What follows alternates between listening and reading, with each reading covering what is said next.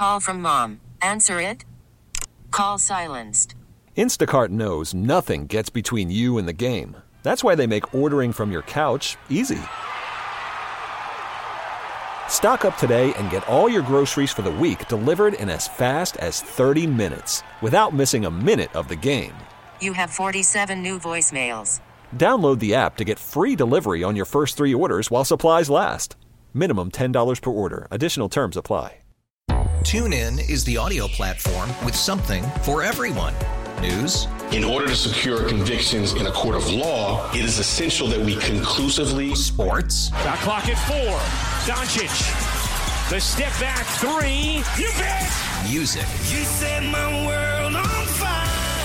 Yes, and even podcasts. Whatever you love, hear it right here on TuneIn. Go to TuneIn.com or download the TuneIn app to start listening. I'm Matt Spiegel, honored to be sitting alongside the great Ron Coomer to take you through today's ball game. Coom, let's have some fun. First pitch from Anderson is hammered to deep left from Almora. That one is gone. Good vibes, Ben. So there you go, Speak. See, you were just talking in between innings, not a lot of action, and see, there you go. How's life? Could it be much better? Right. We're World Series champs. I'm calling games at Wrigley. It's my hometown team. Pretty good. Let's meet the coaches and reserves from the American League All-Stars. From the Minnesota Twins, infielder Ron Coomer. The payoff is lined to deep left. That ball is high. Net is far. It is gone. What a first at bat as a Yankee. Ron Coomer drills a high line drive, and the Yankees take a 1-0 lead. Hit and Run with Matt Spiegel, Sunday mornings on The Score. He's the goods. Could not have asked for a better guy to sit next to as I called my first ever baseball game this year, this spring, out in Mesa. It feels like a decade ago, Ron Coomer, doesn't it? A lot has gone on since then. And a lot has gone on in that little piece you guys put together. There's been a lot of gray hairs going on between the start of that and the current time. Yeah, that was very nice of you guys, but you did a great job. We had a lot of fun, didn't we, in spring training? Yeah, we did. In Mesa, and it does seem like about 2 seasons ago, doesn't it? It really does, man. It's crazy. But yeah, it was great to hear you getting the All-Star intro there and a homer at Yankee Stadium. It's a life in baseball that folks have heard a lot about, that I have loved to learn about. And where does what's going on this year rank in terms of oddness, the weirdness? Winner by far. Number one, right? Yeah, there's by about 100 lengths. If we use a horse racing term, yeah, there's nothing close. Yep. You know, it is what it is, right? Our whole world is going through these crazy and difficult times with a lot of different things. And I've always felt from the beginning of the COVID situation that if we could get back on the field, this sports world that we live in can be a help.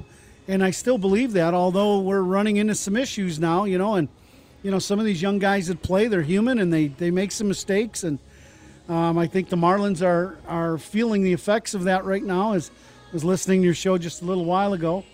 And, it's tough. It's very tough. David Ross said it correctly. This is a very difficult time, and everybody is trying to do their very best. And, I tip my hat to the Cubs organization because they've done exceptional. They really have. From the players, the front office, Mr. Ricketts, and doing everything here in the upstairs with Crane to make sure everybody feels safe. But my gosh, this is just something that's bizarre, right? Who would have ever guessed this? No, it's crazy. And to your point about the Cubs, we have this news from David Ross moments ago that Chris Bryant took a coronavirus test. It came back negative. But just with that stomach ache, they sent him home yesterday, and he remains home following the MLB protocols. So, so Bryant out of the lineup again, but no positive test for any player or coach. I mean, Tommy Hotovy dealt with it, and it was awful for him during the shutdown. Mike Napoli dealt with it, but otherwise it's been very clean in that regard, and certainly is commendable. That's for sure. I got to tell you, Ron, I know you said that you thought baseball could be a help. It has been mentally and emotionally for me and millions of others. And to hear you guys, to hear the broadcast, just to be able, dude, just to sit on my balcony with a beverage and listen to you and Pat and Zach doing the games is just a level of comfort that I needed more than I even realized I did. So it's been wonderful. Has it been fun to do the games as well? Speaks, you know, this is where I grew up. I grew up at a ballpark from the time I was a little kid. So, you know, to come to the park and do our job is comforting for you being on your deck as it is for me. This is where, you know, the only thing I can't do is have that beverage with you and a nice cigar. That's the only thing I can't do. But other than that, we're hanging out here at the ballpark and having a great time. We can do that after the game. But right now, you know, I'm getting ready for another Cubs game, and it's pretty good. Yeah. Let's talk about this offense, Ron. What do you see? I know what I see, and I've talked about it a lot. But what do you see with this offense that right now is number one in all of baseball in OPS, second in OBP? Number one in OPS, this offense as an entirety is doing so well. What do you see?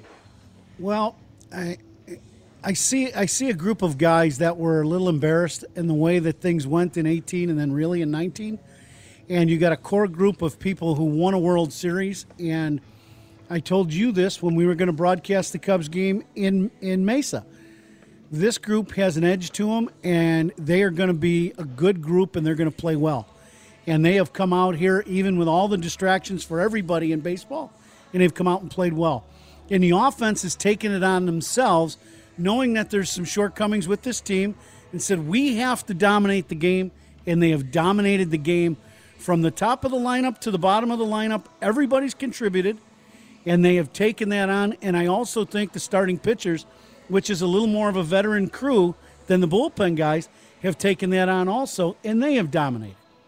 What I'm seeing with this offense, Ron, is just a level of attention and intensity, seemingly every pitch and every at-bat, and a willingness to pass it on to the next guy. And that's, how hard is that to do as a hitter? It can be very difficult at times, and sometimes it's just not in your DNA, right? And for me, that was very difficult as a hitter. I was ready to swing the bat, and this is no lie. It's not even, it's funny, but it's not joking. From the time I stepped in the on-deck circle, I was ready to hit, and that meant swing. I wasn't there to take. I was there to swing, and that's the one thing that, for some guys, like a Nico Horner who's just coming into the league, he swings the bat. He's looking to swing. He's not looking to take. Chris Bryant has been a different hitter. He's a great hitter, but different DNA. He's very patient. Same thing with Anthony, and they do a good job of taking pitches. Everybody's DNA is a little different. This lineup, though, is very well-rounded. You've got power, obviously. You've got guys like Caratini, Horner, and some other guys that put the ball in play and move the ball around. And the other thing, I really believe there's a focus going on with this group of not punching out. That is a big thing. When you put the ball in play, good things can happen. When you don't punch out, let's say you punch out 10, 12, 14 times in a game, which we've seen the last few years, not a lot of good things happen when you're walking back to the dugout. Yeah, it's absolutely true. And, you know, we need to talk about how it's changed and it's different, but it's not a slight on Joe Maddon at all when I talk about this. And I know that some people hear that. I want to play for you and for the listeners. This is Joe Maddon last year in September, bemoaning what was a slumping team at the time. And offensively, they weren't getting it done at all. It was they were impatient. And what was going on? This is Joe Maddon on The Score last September. Okay, Coom? Yep. It's approach-based. I'm not going to denigrate anybody. We just got done beating DeGrom, Syndergaard, and Stroman in New York with great approach. And then you come back home, and we don't have the same approach against these other pitchers. And it really comes down the approach. That's a broad word. It really comes down to organization of strike zone. It's the ability to not want to fire on pitches out of the zone. It's the ability to be willing to accept your walk. Your dad used to tell you walk is as good as a hit. There's sometimes I prefer the hit, but when the pitcher doesn't want to throw the ball over the plate, we have to be better at not offering. So, and that's what Joe wanted, and that's what they did well when they were rolling under Joe. And then they just kind of lost it a little bit in that 18 and 19. So is this now the effect of the humbling that you mentioned? They got angry at the way that it went, and a different voice. They see that the manager loses his job maybe because of some of their mistakes and their failings. I try to put my finger on exactly what has changed and how we got to here as opposed to where we were last September. Well, you think about it. There's been, since I've been here, 3 or 4 hitting coaches that have been here. Those are real changes. You see a manager who you just played for, who won a World Series with you, and sipped champagne and life, you're at the top of the world just a few years ago, and he gets fired. And you can say maybe it's because of what you did. No, it's exactly related to what you did on the field. If the Cubs won their division and went deep into the playoffs and went to the World Series a couple more times, whether they won it or lost it, there's no changes. That just doesn't happen in our game. So it is what it is. And you know what? That's human nature. And some of that, in Joe's statement now, there's some integral parts of that. You got star players on the Chicago Cubs playing other star players in New York, playing in a high-profile games, and our guys rose to the occasion. Sometimes I think they played down to their level of competition, and that costs them a lot. And that goes back to a little bit of mental focus and understanding you just got to beat these teams that you're supposed to beat.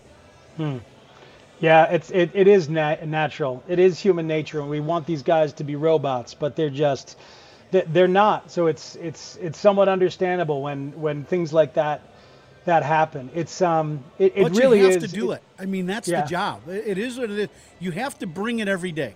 This is not a job. This is a performance-based job to the max when you're playing big league sports, and it's just the way it is. And you get great accolade when things go well, and you know what?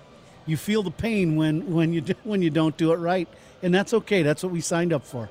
Yeah, it's that constant level of intensity. It's every pitch. And I got to tell you, I can hear them now, and we can all hear them in ways that we couldn't because there are no fans and the created noise, which I think is working well, by the way, on the radio and the TV, is not so loud, but it's not so loud that you can't hear it. We can hear how active and alive that dugout is for every single pitch because you got to be mindful for every single pitch. Do they do it for the pitchers too, yes. Ron, like the level of intensity as you're watching Tyler Chatwood work a count and try to do it? Are they all locked in every pitch there as well? Yes, they are. And I really, you know what, this is some foresight on David Ross's part. I think he really put some thought into how this was going to play out once you take the field. And was the ballpark going to be a mausoleum and just empty and feeling dead and no energy, or were you going to bring the energy, and how are you going to do that?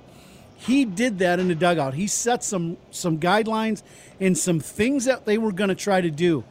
And he told me, and he said, we're going to do this, and we're going to win this, and we're going to win that, and that's going to help us. And I'm telling you, they have. And I'm, that's just great foresight and great leadership by David Ross. Let's talk about Tyler Chatwood. I'm really happy for him, and it seems that he has figured something out with that cutter that's now going sideways more than it ever was before. He changed the grip, and now it's like, man, you're watching, and that cutter might go left or the sinker might go a little bit right. He's going side to side and just completely in command last night from start even to finish. A little angry when he walked Gregory Polanco and had to go out, but my God, he looks like a very different guy, Ron. But good, right? He was angry. He didn't get the final punch out or didn't get the final out of that inning. Good for him. Yeah. You're right. I couldn't be happier for him. And he's one of those guys that, when he throws strikes and has command of his fastball, he is really tough to hit because of the movement he has on all of his pitches. And as David Ross talks about coming out of certain lanes and then the ball going opposite directions hard, very difficult to hit. And he has been, he's been very, very good. A lot of bad swings and weak contact. And you're right, he's a good dude, and he's battled through this tough time that he's had early with the Cubs. He fixed it. And that's looking in the mirror. He fixed it. That's pretty good. We've got a lineup for today behind John Lester. Before we get to the lineup, Lester was real good, both in the exhibition start against the Sox and then in his first start. What's he doing? What's he doing now to be as effective as he can be with where the stuff is and where that arm is these days? I think what Johnny has done, Spigs, and that's a great way to describe Johnny. What his stuff is now is not the same stuff that he had in 2016 and in 15. You know, his fastball has, like every player that gets into your mid-30s, there are parts of your game that change. Johnny doesn't have that 95 to 96 mile-an-hour fastball. He can reach back and go grab when he needs to blow a guy away. So he had one punch-out. He had one walk in his last start. He's pitching a little more to contact. He's throwing more off-speed pitches early in the game, which really gives a hitter a different look regularly because all the righties are accountable to his cutter inside. They have to be. And I just really, you got to tip your hat to John that he's figured out what it's going to take for him to be extremely successful still at 36 as opposed to 30 years old or 31 when he came here and had the blazing fastball.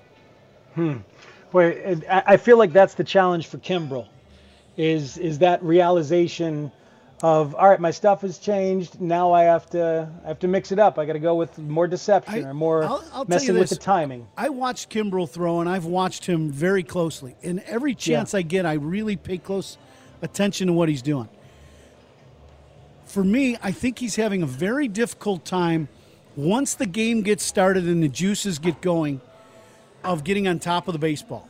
His arm slot, I watched him, and Zach and I and Pat were sitting in the booth for a long time during the rain delay. He was on top of the baseball. We had a camera shot of the Cubs bullpen, and he was on top of the baseball with an arm slot up higher, throwing his bullpen in Cincy during the rain delay.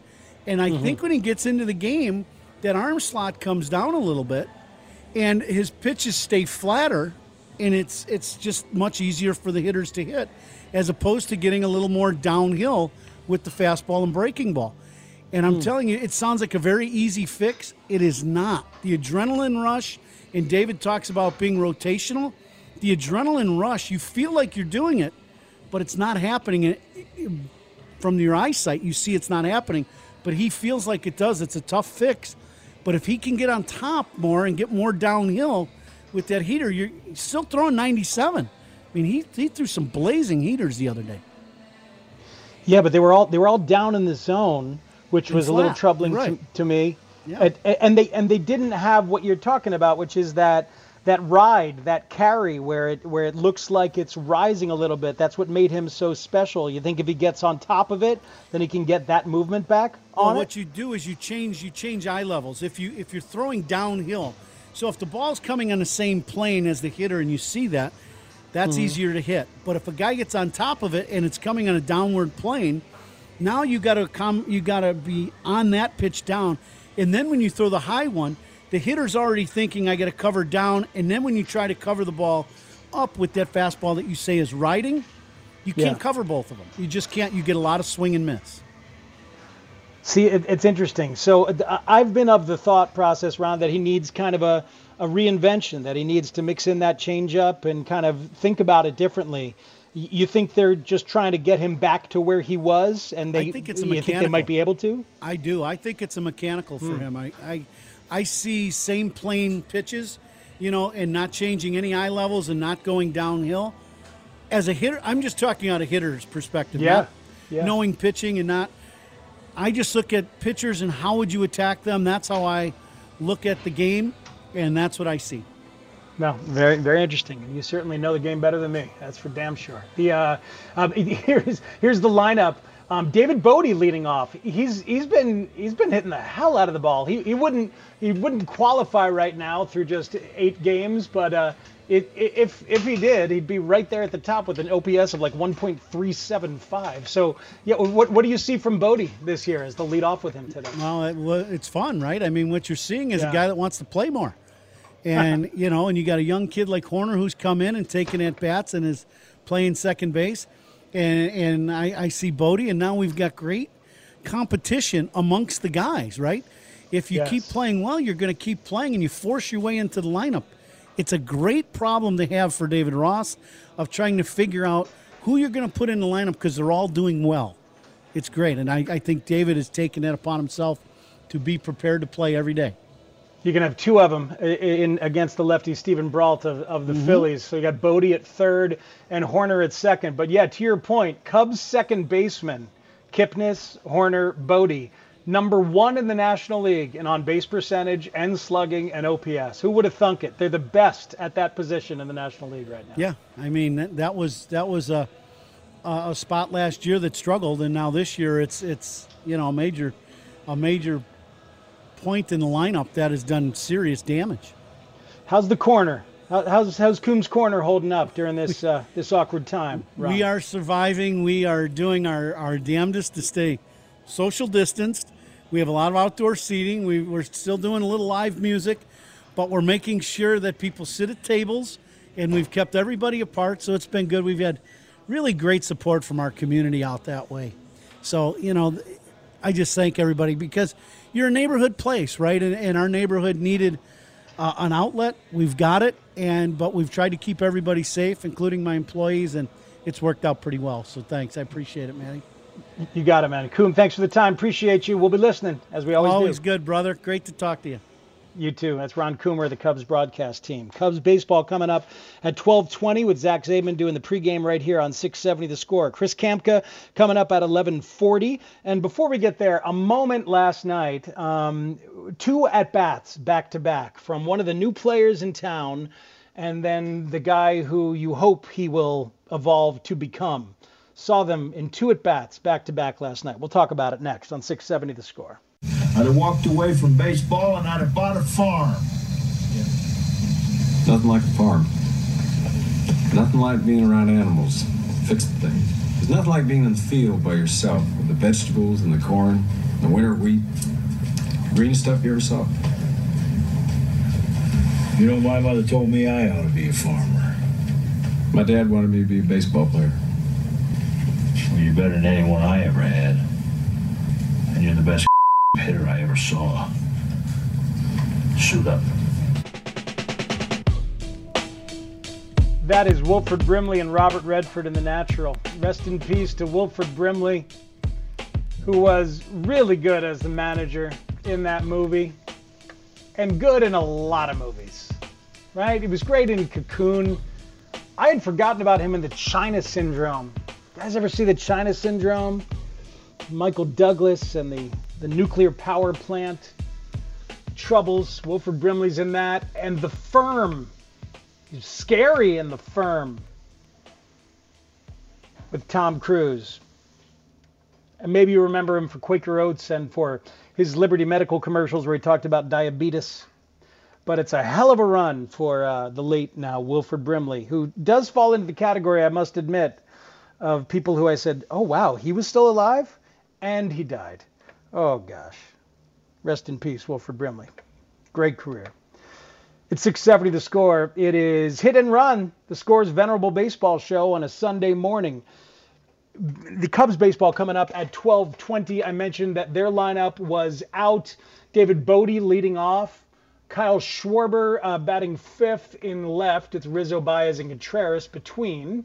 Then it's Steven Souza Jr. in right field against the lefty. Josh Phegley gets a start at DH. Nico Horner at second. And Albert Almora in center field. A heavily right-handed lineup for David Ross and John Lester. For the White Sox, there's no Lurie Garcia because he's got some personal time that he's taking. Apparently a loss in the family, a death in the family for Lurie Garcia. So he is away from the team. Their lineup looks real good in the top 5. Robert, Moncada, Abreu, Grandal, Encarnacion, and Eloy Jimenez at number 6. And then it gets interesting, 7, 8, and 9. Nicky Delmonico in right field. Danny Mendick at short. Nick Madrigal at second. So Mendick plays short in the absence of both Tim Anderson and Lurie Garcia. And Delmonico is out there in right field. Madrigal has had an interesting couple of days here. There was a moment last night where he had an opportunity to get his first run batted in, bases loaded and 1 out for Nick Madrigal. and he's up. It is the top of the third inning for Madrigal. And he takes the first pitch and swings at it. It's an inside pitch tailing towards him, swing, double play on an easy grounder right up the middle. Slow grounder, 6-3 unassisted. Angry Nick Madrigal. I think he threw his helmet after he crossed first. Little bit of situational anxiety for a guy who usually works a count well and makes contact and hits it hard. That's his MO. You compare his at-bat to a guy who came up the very next at-bat. He led off the bottom of the third, and that's Whit Merrifield, who really needs to be thought of as one of the better players in baseball. He led the American League in hits each of the last 2 years. He's off to a tremendous start right now. And Steve Stone has mentioned him as a possible comp, that you dream of Nick Madrigal turning into Whit Merrifield. Well, it's not going to happen right away, and it's not happening right away. Merrifield's at-bat in the bottom of the third, the very next at-bat, he worked that count. Sixth pitch of the at-bat from Gio Gonzalez. He gets a ball that's out over the plate. He had seen Gio throw everything. Took his time, made sure he timed it up, saw all the variety, and it's a fastball out over the plate. He extends his arms and hits it sharp, a laser beam to center for a single. Merrifield is a pest and a very accomplished hitter who will see pitches and hurt you. And Madrigal has to learn to do that more consistently. It'll take time, but if you want to dream of him becoming Whit Merrifield, it's possible. But it's not going to happen right away. In fact, Gio Gonzalez left the game in the bottom of the fourth because he was about to face Merrifield for the third time, and Merrifield was 2 for 2 against him with men on base again right there. So Jimmy Cordero comes in, and Merrifield battles him before eventually popping out on pitch number 5. He hit a 2-run homer later. He's off to a tremendous, tremendous start, is Whit Merrifield. So it's a good thing for Nick Madrigal to aspire towards. That is for sure. He had an eventful first time around the big league bases the other night. On Friday night, reached on an error out at home on the Larry Garcia single, a terrific throw by Alex Gordon. These are learning experiences for that kid. I'm glad he's here to learn now. That's for sure. 670 The Score is where you are. What else can you tell me, Sean Anderson, from the news as it's been coming in? David Ross has been talking. Ricky Renteria has been talking in their pregame Zooms as both teams will go with afternoon starts coming up in the 1 o'clock hour. Yeah, the biggest thing from the Cubs that you already covered with Coombe was Chris Bryant and his his negative test that he took. He's still going to be out of the lineup, like you said, and then Rick Renteria with Larry Garcia being out. Other than that, no major news coming from Rick Renteria or David Ross today. All right, Nomar Mazara. Do we have an update on Nomar Mazara just yet? Well, the update is that there will be an update. Yes. Today there will be an update on Nomar Mazara. So there was an update on the update. Got you. The Cubs had a roster move today. James Norwood, the relief pitcher, placed on the 10-day injured list with right shoulder inflammation that is retroactive to the 30th of July because they activated a left-handed pitcher. Justin Steele is making his first ever major league roster today. Wears number 35, will be available this afternoon. And that is a 5th-round pick in 2014 out of high school who has been a starter at times. I think he's been mostly a starter, but now he is a reliever. And instead of being a 3-pitch or sometimes 4-pitch starting pitcher, he will be a 2-pitch reliever with a fastball in the mid-90s and a curveball. And we'll see. They need a lefty, that's for sure. Brad Wick on the injured list. Kyle Ryan ineffective last night and velocity way down. Rex Brothers was not effective the other night. So the 6'2" Justin Steele shows up today for the Cubs. Top of the hour, you will hear a delightful moment from last night's marquee broadcast with Len Casper and Jim DeShays.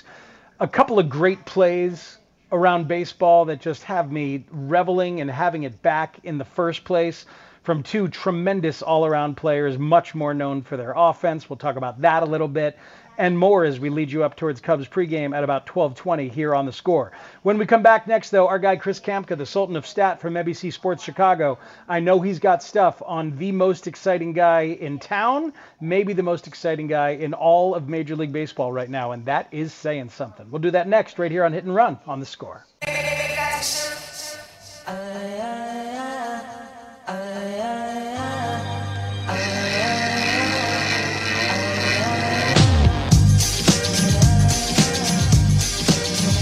Time to get ourselves connected with our man Chris Kamka. He is the Sultan of Stat from NBC Sports Chicago, who's back at work today with a child at home and back at work today with baseball. I mean, you've been working, but like you're actually physically out working somewhere, aren't you, Chris Kamka? Yeah, I'm actually at Guaranteed Rate Field in the truck bay when there's no game today, which is always something to get used to. But yeah, we do the games from here, of course, in the truck. So it's interesting, but it's great to be back. First and foremost, it's great to be doing this again. Keeping an eye on the game, seeing something develop, and getting it on the air. It's a rush. It's great. Yeah, that's awesome. That's awesome. So you'll watch the game, see something develop, and then think about how to statistically hunt it down. That's part of your gig? Yes, on the fly, the way I like it. Come on, man. That's fabulous, isn't it? I mean, a boy could dream of working in baseball like that. As you probably did. You're not kidding. Yeah. I mean, I'm watching the games, all these games as a kid, and now I'm part of making them happen. So. Yeah, I mean, it's crazy. It's amazing. It's hard to believe that it's actually true, but I got lucky. What can I say? Well, you're real good, and you're real passionate, and you're real fun to work with. So fully deserved. I imagine that it's fun to work with Luis Robert as well. Luis Robert and Eloy Jimenez were having so much fun in that double Zoom last night, just yucking it up as they were talking about almost hitting for the cycle. And Eloy said that he told Robert he needed a triple, and Robert said, "Oh, why are you telling me that, man? I just wanted to hit the ball on the barrel. Now I'm going to think about triple." And Eloy goes, "Well, just hit it on the barrel and then make it a triple. That's all. It's just that easy." And maybe it would be that easy for Luis Robert. He is outrageous, and I'm sure you're enjoying him as much as anyone, Chris. Oh yeah, I mean, last night was only the 24th time in White Sox history that a leadoff hitter had 9 total bases, and it was Robert's first game as leadoff. I mean, no big deal. He's only the second player in White Sox history with 4 or more hits in his first career start at leadoff. Good luck naming the other one. Yeah, no chance. No chance. All right, Marcus Semien. Wow. April 20th, 2014. Wow. I would have never guessed. Yeah, and furthermore, it's only the third time in White Sox history that a pair of teammates, 23 or younger, had 4 or more hits in the game. And this is a fun list, too. Semien and Avi Garcia did it April 8th, 2014. Give me the parameters again. Give me the parameters again. Teammates, sure. 23 years or younger? What were? Yeah. 2 White Sox players, 23 or younger, both with 4 hits in the same game. So again, Semien and Avi Garcia, on April 8th, 2014. That's the second time. First time it ever happened was April 20th, 1980. Harold Baines and Harry Chappis.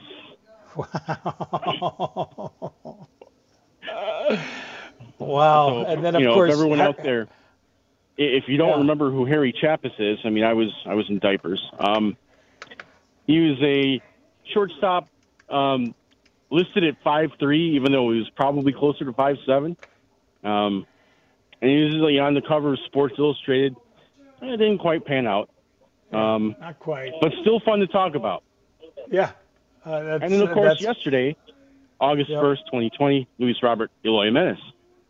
Amazing. And there they are coming up together and being a part of things together. Luis Robert, as a leadoff guy, 6 times he came to the plate, went 4 for 6, 3 extra base hits, as you know, saw a total of 10 pitches, Chris. 10 pitches in 6 times 10 at the pitches. plate.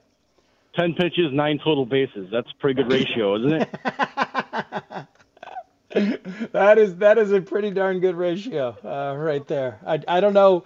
I mean, it's pretty amazing. But, Tim Anderson is not a leadoff hitter who walks a lot. Walked 16 times last year. So he's not prototypical either. He had a 1-to-1 ratio of walks in 3 hit games. So there's another fun ratio you wouldn't see every day. Yeah. But while we're on the topic of debuts, let's talk about a couple of those. So my favorite nugget from the Nick Madrigal debut earlier this week is that Nick Madrigal, wearing number 1, a second baseman, hitting 9th in the order, in his first Major League plate appearances, grounded out to Nicky Lopez, wearing number 1, second baseman, batting 9th in the Royals. So 2 guys, same name, same number, same position, same batting order. So that was fun. He'll get his hits. Just today. Today is going to be that day where he gets his first hit.K it down. Okay. And marking it down. A momentous occasion because it's the 30th anniversary of Frank Thomas's Major League debut, August 2nd, 1990. Now, a fun note about that is it wasn't only Frank Thomas's Major League debut in the Game 1 of that doubleheader at Milwaukee 30 years ago today. It was also the Major League debut of Alex Hernandez. Now, consider the prospect craze that we live in today, and we love prospects. That's the number one pick from 1989 and the number 1 pick from 1990, consecutive drafts, first-round pick for the White Sox, both debuting in the same game. I mean, think about that. The way we address that today, that would be crazy, but that's what happened back 30 years ago today. Thomas didn't get a hit, but he did get an RBI wearing number 15. I had forgotten. How long did he wear 15? Did Frank Thomas? It was only briefly, maybe a week or so. By the end of the year, it was 35. But yeah, number 15. Wow. Yeah, no, they would spread those out now. You don't, because especially if you're trying to sell tickets or generate interest, like we go crazy for the new guys. That's absolutely true. Yeah. All right. Yeah. That's 30 years ago today. Tremendous. And well, of course, on the road too. I mean, normally you have a team wait till you get home. Yeah. Bring up a new guy. So yeah, Milwaukee though. So 30 years ago today. And, so White Sox Royals today. It's going to be a good one. Hopefully we'll see what Luis Robert can do again today after that 4-hit performance out of the leadoff spot. And you know what? He's scary good. I mean, it was amazing. 115.8 off the bat, his first pitch he ever saw. But wait, there's more. And who knows what's next? I'm excited to see it. There you go. Chris Kamka, congrats again on the birth of young Mateo.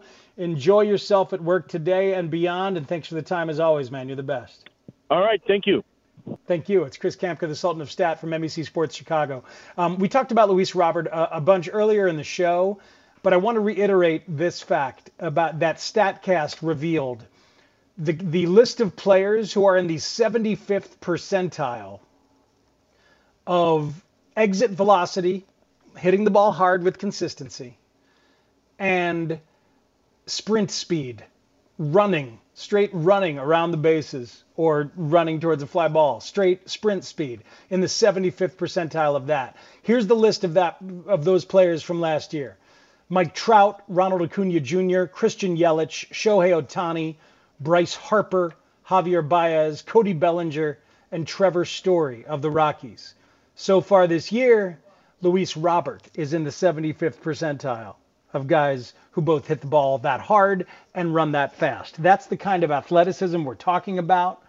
And now he's leading off, and he's leading off again today. Now the cap is off that bottle. First time out, he gets 4 hits, 3 for extra bases. Renteria is going to be criticized every time he doesn't have Luis Robert in the leadoff hole from now on. He's always criticized for lineups, sometimes very understandably. I was with people last week on it as we were talking about some of the specifics of the lineup then. Right now, today, I don't have as big a problem with it. I don't mind Delmonico getting in there every once in a while against a righty. I don't mind that.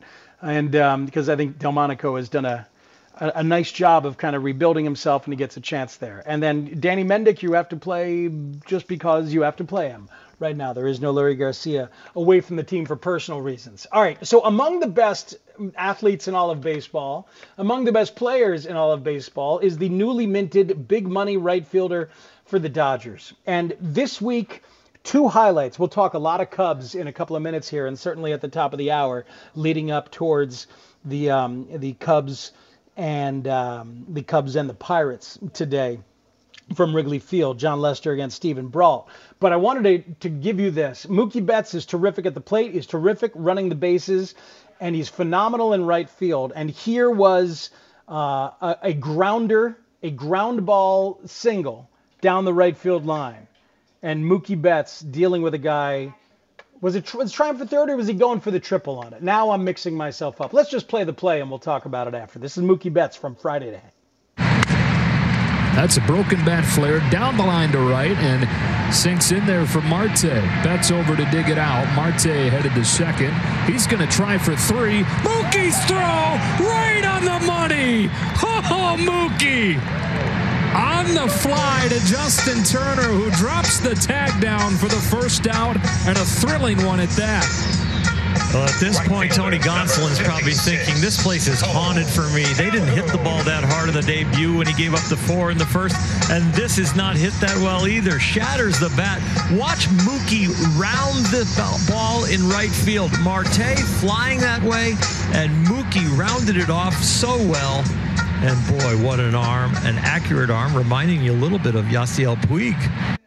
Absolutely. An incredible throw from deep in the right field corner for Mookie Betts to get Ketel Marte trying to stretch a double into a triple. Mookie Betts came up as an infielder, second baseman at first, and still apparently takes infield practice because he thinks it'll keep him prepared if he ever is going to need to play the infield. And he also thinks it makes him better when he's fielding hits that make their way into right field. And if you watch that, he gets his body in the right position as he's fielding the ball.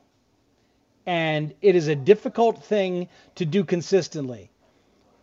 And you'll see a lot of outfielders not do that, but Mookie Betts is terrific at it. Gets himself in the right body position so he can immediately transition to making a throw with his body, his feet, and his weight in the right place. So Mookie, great hitter, great player, all-around great fielder. Great hitter, Nolan Arenado, is a better fielder than he is a hitter. He did this yesterday. Basically 20% of the pitches now are sliders, and that's the highest number we've ever seen. So all these numbers are showing people are throwing more. Did he catch that? Oh, man. Help him up. He got it. Help him up. He did. He got it. That is one of his all-time plays in terms of catching foul pops. Nothing will be better than the one he had in the tarp in San Francisco. But this ain't far behind. He ran about half a mile. That's Nolan Arenado turning around, running pretty much straight back, and then about 5 or 10 feet into foul territory, and diving and making the catch, obviously with the glove hand extended as he goes down. Just an unbelievable play from a guy who is, I'm telling you, he's a great hitter with tremendous consistency and power. But that dude is a better fielder than he is a hitter. And I'll always think about how he was the shortstop in high school in California. And a couple years, as he was a senior, the freshman who eventually became the shortstop there at that high school in California was Matt Chapman of the Oakland A's.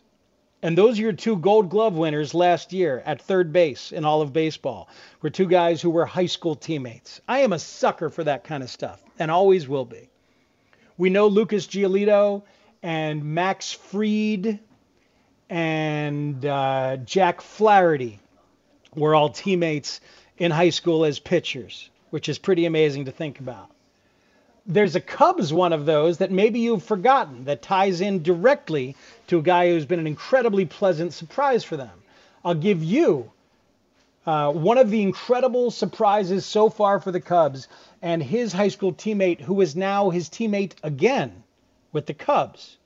Maybe you're not hip to that. We'll share it next as we talk about that guy and the Cubs start in general leading up to Cubs pregame at 12:20 with Zach Zaidman. That's right here on 670 The Score. Newman off. I'll go first. Randy. Alfred E. Figured you'd do that. Gary. Gary. Gary Newman. Cars. 1980s hit. Hit and Run with Matt Spiegel, Sunday mornings on The Score. I got you, Len Casper. I got you, Gary Newman, right here. I liked it. This is one of young Ruben Spiegel's favorite songs. Cars by Gary Newman. As Newman, every time Jim Deshaies says the name Newman for the Pirates, it has that disgusted tone that Jerry Seinfeld used to address the mailman with. Hello, Newman. Oh, yes, exactly. Deshaies can't get away from it, and I understand why. It is Hit and Run this afternoon right here on 670 The Score. Cubs and Pirates coming up in about 20 minutes.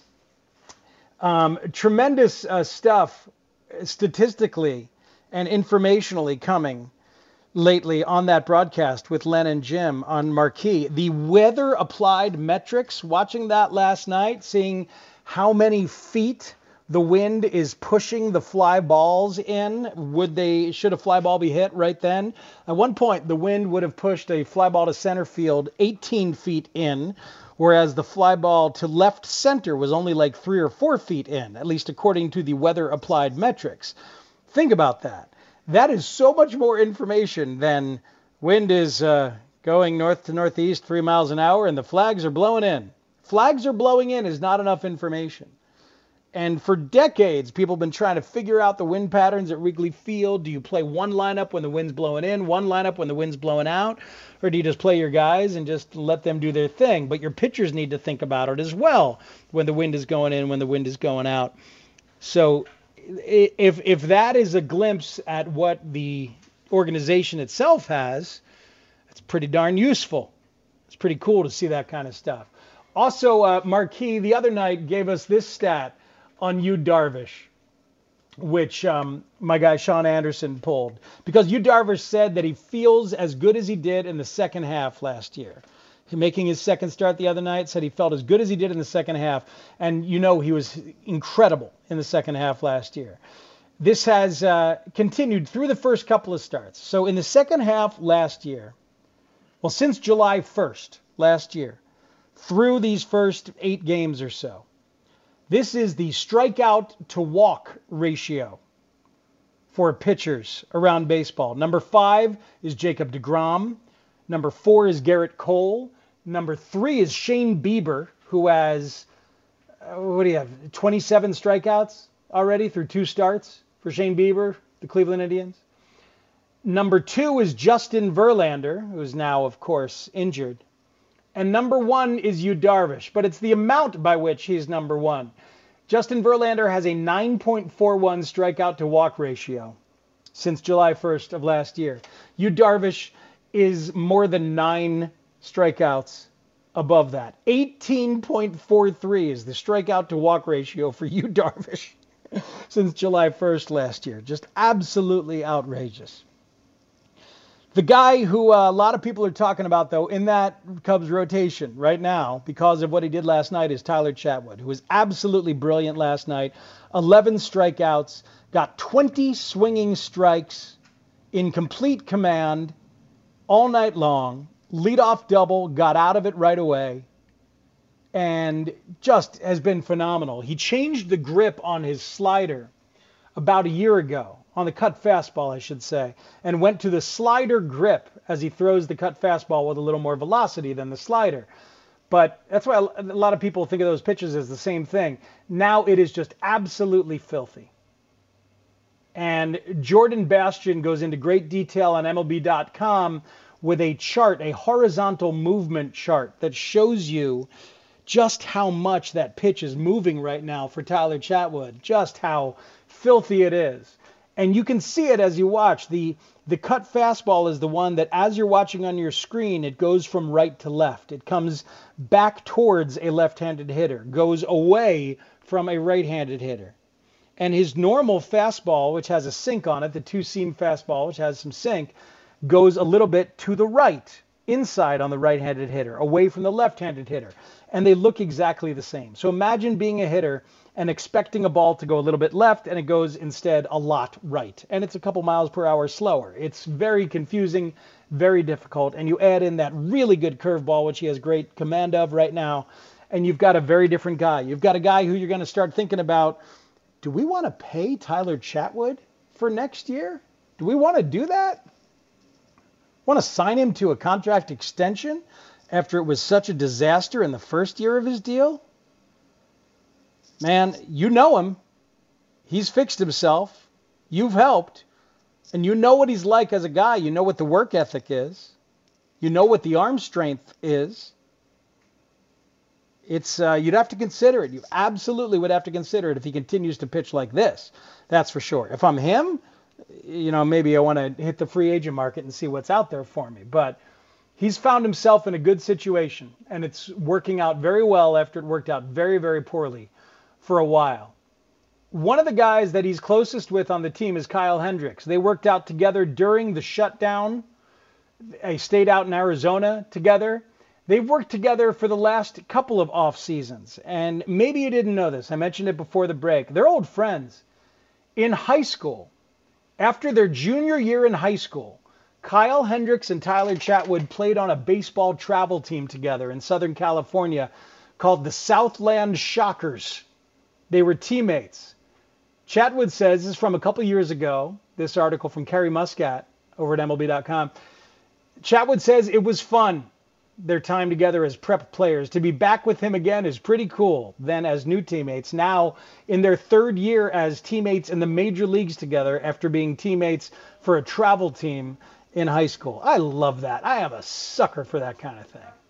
Absolute sucker for it. It's a nice story. Didn't you ever fantasize about you and high school buddies reconvening either on a team or in something else later in life and both being great? Well, Hendricks and Chatwood are getting a glimpse of that. Hendricks said that Chatwood was a really good hitter. He raked. We had a really good team. Doesn't seem that long ago, honestly, but it's been a while and a long road. Now to come back here together, it's kind of funny. Yeah, it is kind of funny. Pretty cool. Things are good right now for the Cubs team in terms of baseball. Concerns about Craig Kimbrel. We talked a lot about it earlier in the show. When asked before the game yesterday, David Ross was non-committal, and asked after the game, said he still has some talking to do with Craig Kimbrel, that it's a work in progress. The conversations are ongoing. We'll see what it's going to be like day to day. Perhaps most telling, and I agree with Sean Anderson as he picked this little 4 or 5 second cut up, was when he was asked, is Craig Kimbrel still the closer? As far as if David Craig's Ross. The closer. Mm-hmm. Yeah. Is he still the closer, David? Can we get back to that? As far as if Craig's the closer. Yeah, I don't know. Sounds kind of like a no to me. So that's an issue. And the bullpen is an issue, as we know. What's not an issue is the performance of the offense, the performance of the Cubs in terms of the health and safety protocols in keeping COVID out of their clubhouse. Exemplary so far. And the way that they're getting along as a team, the way they are comporting themselves during the game, in the dugout, pitch to pitch, at bat to at bat. And when a nemesis, when a rival notices it and comments on it, it's worth listening to. This is the Reds broadcaster, former Cubs announcer long time ago, Tom Brenneman, noticing that the Cubs are a different bunch this year. High fly ball, well hit, deep right center field, and now they've scored in 6 straight innings. We thought earlier that Baez might have been pointing to Castellanos. I think it's become pretty evident they're pointing to their bullpen down the right field line every time they hit a home run. And look at this dugout. I mean, look, you can hate the Cubs. It makes no difference. But you got to give it up to a team that is showing the kind of fire and passion and enthusiasm that they are showing. There's a lot of guys down there making tens of millions of dollars a year. And they're coming to the ballpark like they're playing for a high school team. And I don't say that in a negative way in any form or fashion. In fact, it's a compliment. And I'm sure a lot of people will probably get upset that you're saying something nice about the Cubs, but it is what it is. I love that on many levels. It gives you a little window into what guys like Tom Brenneman deal with in their minds when they're saying nice things about the opposition. And they're noted for not saying nice things about the opposition. Tom, the son of Marty. Oh, man, that's entertaining on a lot of levels right there. But, yeah, this is what's going on. We talked about it with Ron Coomer earlier. You can see it in the way they're going about everything. There's a level of attention and energy that is demanded from baseball, and it has to be relentless. And they've got it. Right now, that offense, those hitters especially, have it. Coombs says you can see it with the pitchers too. And can see it with the position players that they're locked in when the pitchers are doing their thing. Every pitch. But do that next chance you get, and maybe it starts in a few minutes right here on 670 The Score. The next time you are listening to or watching a Cub game, listen to the dugout as much as you can. You can hear it right now. It is a rare treat and gift to be able to hear the kind of chatter. And even if you can't make out the specifics of it, you can hear the energy. You can hear the response to every pitch as guys are working the count. Guys are working the count and showing you something. Keep paying attention because they're locked in. They're mindful. So I believe in what they're doing so far. It's been really, really fun to watch, really fun to listen to, and we'll get to do it again. Thanks to our guests today on Hit and Run, Ron Coomer and Chris Kamka. Thanks to the great Sean Anderson, the Phenom, for doing a great job, as he always does. Zach Zaidman is up next with Cubs pregame right here on 670 The Score, and then it's John Lester and Stephen Brault in less than an hour as Cubs baseball continues and hopefully the season continues. Have a great day, everybody.